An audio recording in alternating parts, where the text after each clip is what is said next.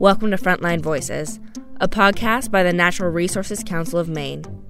Every day, decisions are made across Maine that impact our environment, and Mainers play a crucial role as we speak up for climate action, the clear air, clear water, and open spaces that we all love. Come sit down with advocates and experts to discuss some of the most important stories that you need to know, what lies ahead, and hear what you can do about it. Thanks for listening as we share our view from the front lines. One of the biggest stories of 2021 was Maine becoming the first state in the nation to pass a new law requiring big corporations who produce wasteful packaging to help pay for recycling, to help improve our nation's recycling system. Now, several new reports have highlighted the importance of this law and policies like it in cracking down on plastic pollution. Well, I'm Colin Durant, NRCM's Advocacy Communications Director. And in this episode of Frontline Voices, we're going to check in again with our Sustainable Maine Director, Sarah Nichols, to get an update on steps Maine is taking to reduce waste and prevent plastic pollution. Hey, Sarah, how you doing? Hey, Colin. Happy to be back on the podcast.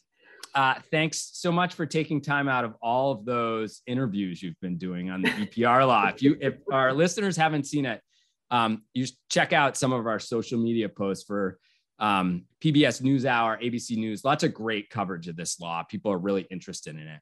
And thanks to Sarah for being such a great communicator about it. So I wanted to kick off talking about this new congressionally mandated report that was released in early December, really striking. It found the U.S. ranks as the world's leading contributor of plastic waste. And the report's authors called for a national strategy to combat the issue. The study, which was produced by the National Academy of Sciences, said the developing, quote unquote, the developing plastic waste crisis has been building for decades. The success of the 20th century miracle invention of plastics has also produced a global scale deluge of plastic waste seemingly everywhere we look. Sarah, can you just give our listeners your reaction to this report and what, just sort of from your point of view, what the U.S. needs to do to combat this issue? Sure, happy to. I guess my immediate reaction was that I thought it was, a really great, thorough report. It was done by academic researchers all over the country.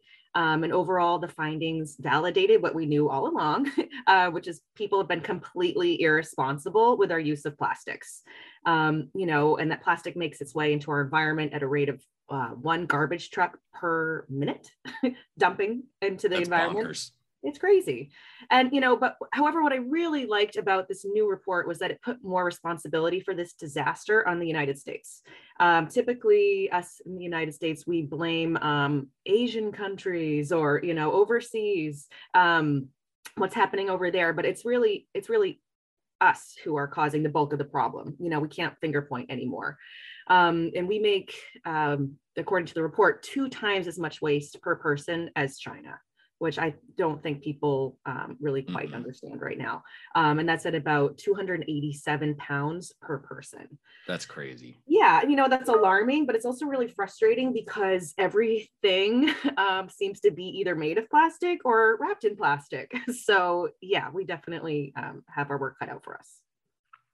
Yeah, and I mean, and a lot of that plastic packaging is not necessary, right? And that's why I know you and so many others successfully pushed for this new extended producer responsibility for packaging law. So that's that law I just talked about earlier to force big corporations and packaging manufacturers to help fix our broken recycling systems. Can you tell us how this new policy can help address this plastic pollution crisis the report talked about? Sure. So with this new EPR system of managing our packaging waste, I think it'll really expose the fact that recycling is not the solution for plastics. The information that we're going to gather, will help to make strides in plastics reduction and reuse, because it'll expose, the false claims by the plastics industry that we can recycle our way out of this mess. The truth is, only a very small percentage of plastics actually get recycled. And there's really, it's like the Wild West out there. packaging manufacturers can put whatever label they want on their plastic packaging, make people feel good about it, put a recycling symbol on it, but it's not ultimately getting recycled, and it's being used as a reason to create more and more plastics. But what we really need to do is stop making them in the first place. Right. Get these corporations to be a little more thrifty with their use of plastic, right? Yeah. Or eliminate it altogether. I mean, I think everybody has the experience of getting a box in the mail that has sort of crazy plastic packaging in it. Right. I hope that, that the law will immediately reduce that unnecessary plastic packaging, start with this low hanging fruit. There's a lot of purposes or uses for plastic, for durable goods, if you're in your car or, just items around your house. I'm looking at my stapler, but things like, single-use packaging, takeout containers, everything we get does not have to be wrapped in plastic, particularly non-recyclable plastic. Nice. And that takeout container reference is a good segue to my next question, which was, there was another exciting policy change this year that NRCM was a part of. It generated some coverage, and that's a new policy about reusables that should help reduce plastic waste. Can you just tell people about that and what opportunity that presents for Maine businesses to reduce their plastic waste? Yeah, this was a change that occurred to our Maine food code, which really removed some roadblocks or misconceptions about the safety of having reusables as to-go containers or bringing your reusable container to restaurants. So what changed is that there's now really clear, explicit guidance that shows businesses how exactly to do reusables in a safe way, just like they do every other, if you dine in, you're going to eat on a plate that's clean. We can also do that for reusable foodware. So I think what it really did was it made it much more clear that having reusable containers for food or coffee or whatever is completely safe, and that we should be doing more of it. And there's really no reason to be concerned or think that there's any liability in doing so. Nice. And I just want to give a shout out to the University of Maine. As with most great things that happen, there were some UMaine researchers, right, that were behind this. I think there was a working group that was put together by UMaine that led to this. Is that right? That's right. The George Mitchell Center for Sustainability Solutions, they're an amazing group. They're, just having their impartial expertise, diving into these issues and providing information that, helps people like us make policy changes. I can't say enough good things about them. Nice. Well, so I'm also curious, that was another great policy change that we talked about. Are there other developments, policies, whatever that that you see as promising here in Maine for cracking down on plastic pollution, either that have happened or that you're thinking about? Right. So I think, Maine really has been a leader in fighting plastic pollution or plastic generation of plastic waste. We were the fourth state in the nation to pass the plastic bag ban, which I'm very happy to see is finally in effect. And we were the first state in the nation to ban the foam foodware, so those styrofoam containers, of course, with the EPR. And, I do think that there's room for probably having more bans on specific materials. And I think we're going to get a lot of information from the EPR law. One thing that I'm excited about is having more recycled content, minimum recycled content mandates. Representative Dudera has a bill that we hope to see passed soon that requires beverage companies to use a minimum amount of recycled material in their bottles. And the reason why I like that is because for recycling to work and for our bottle bill to support our bottle bill, those bottles actually have to get turned into new bottles. So we need that kind of demand side intervention. And by doing so, it takes the pressure off creating more virgin plastic and helps us be, like I said, a little bit more responsible with the plastic waste that we already have. So I'm really excited about that. I'd like to see Maine follow in California's footsteps and have what they have is a truth in labeling law that passed. So, soon in California, packages, plastic packages won't be able to put a recycling label on their package unless it's actually recyclable, which means that there's a market for that material. And that's really important because, study after study shows that consumers and people want to do the right thing, and they want to buy packaging that they believe is good for the environment or better for the environment than another package. So if we remove that ability for plastic packaging manufacturers to kind of greenwash those materials, then we're going to be making huge steps. Yeah, that's huge. I think actually, I'm assuming that those false recycling symbols really drive transfer station managers nuts, because people, throw plastic in the recycling bin because they see a recycling symbol. It's not actually recyclable, and that screws their whole system up, right? Like that really messes with their ability to get some good prices. It could mess up their whole supply of recycled content, right?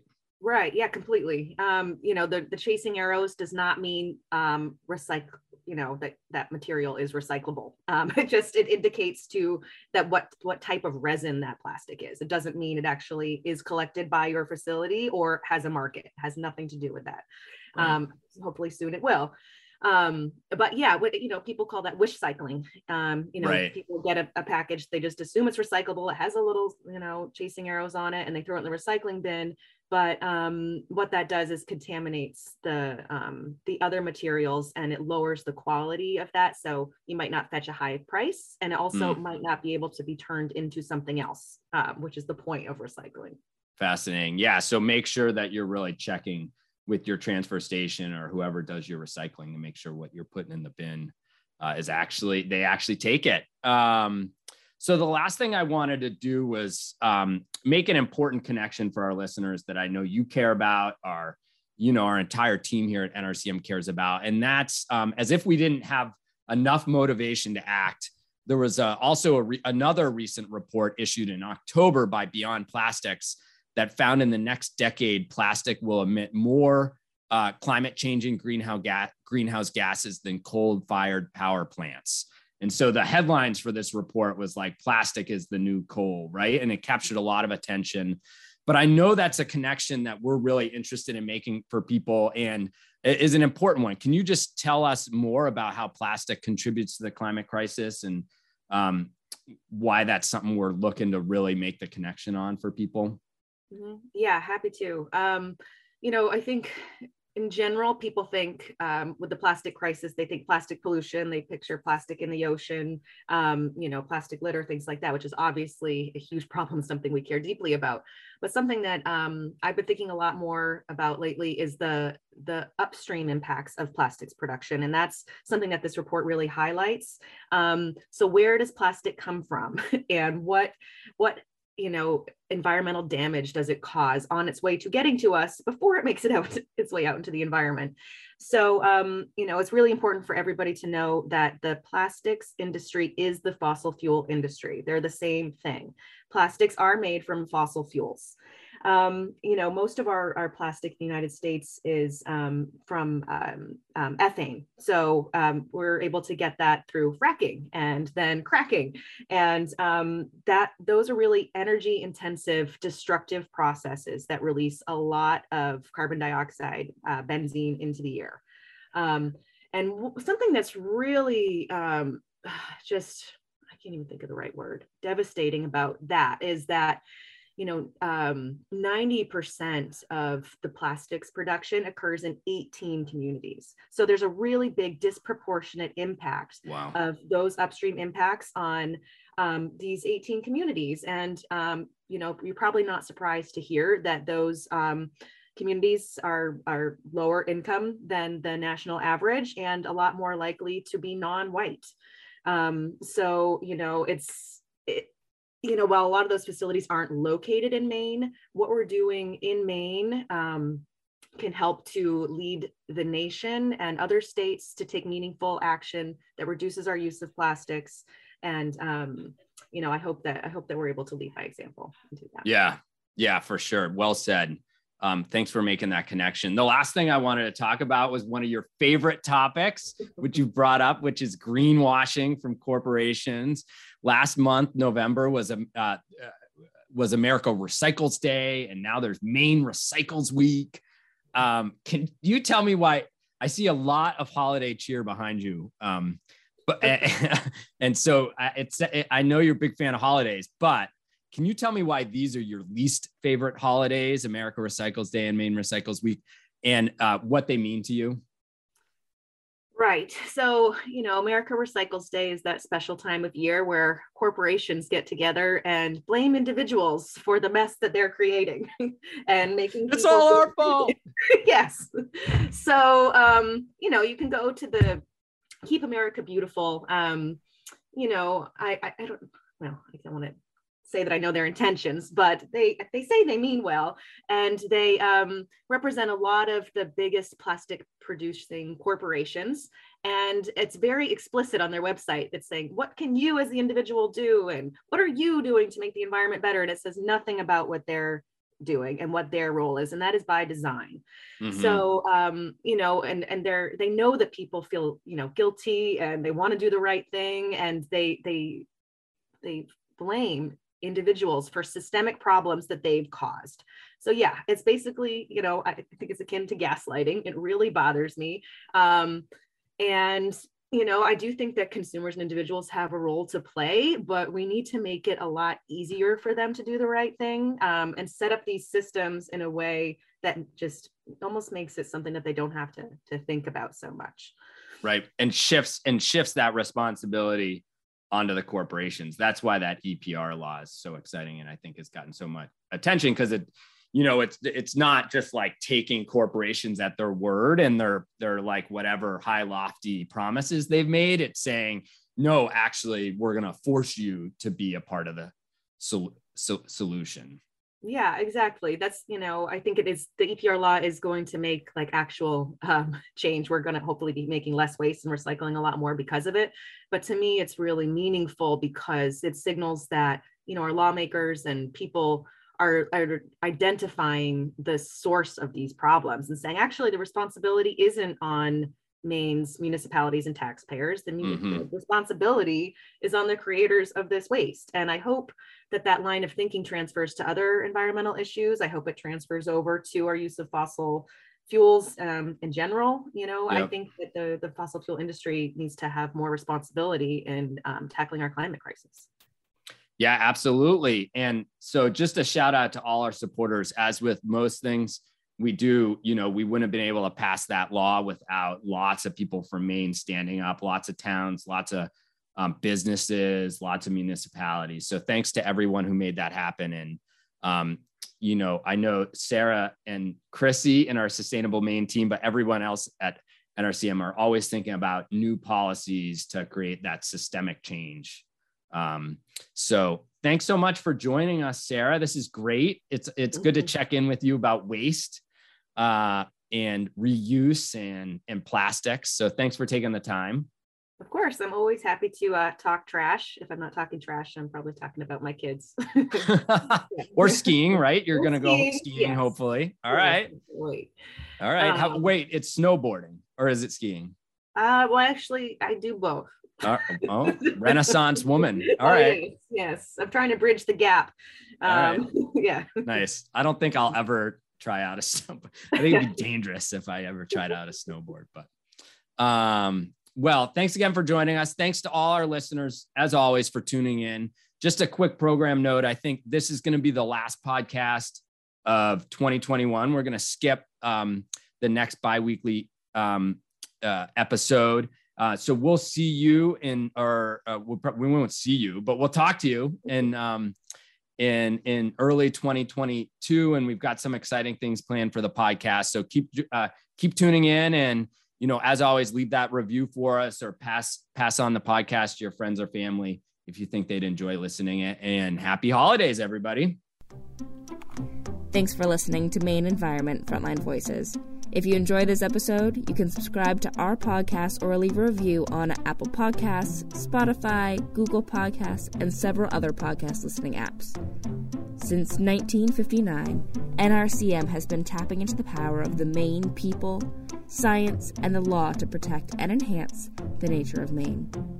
To learn more about our work, visit nrcm.org or follow us on Facebook, Twitter, and Instagram at NRCM Environment.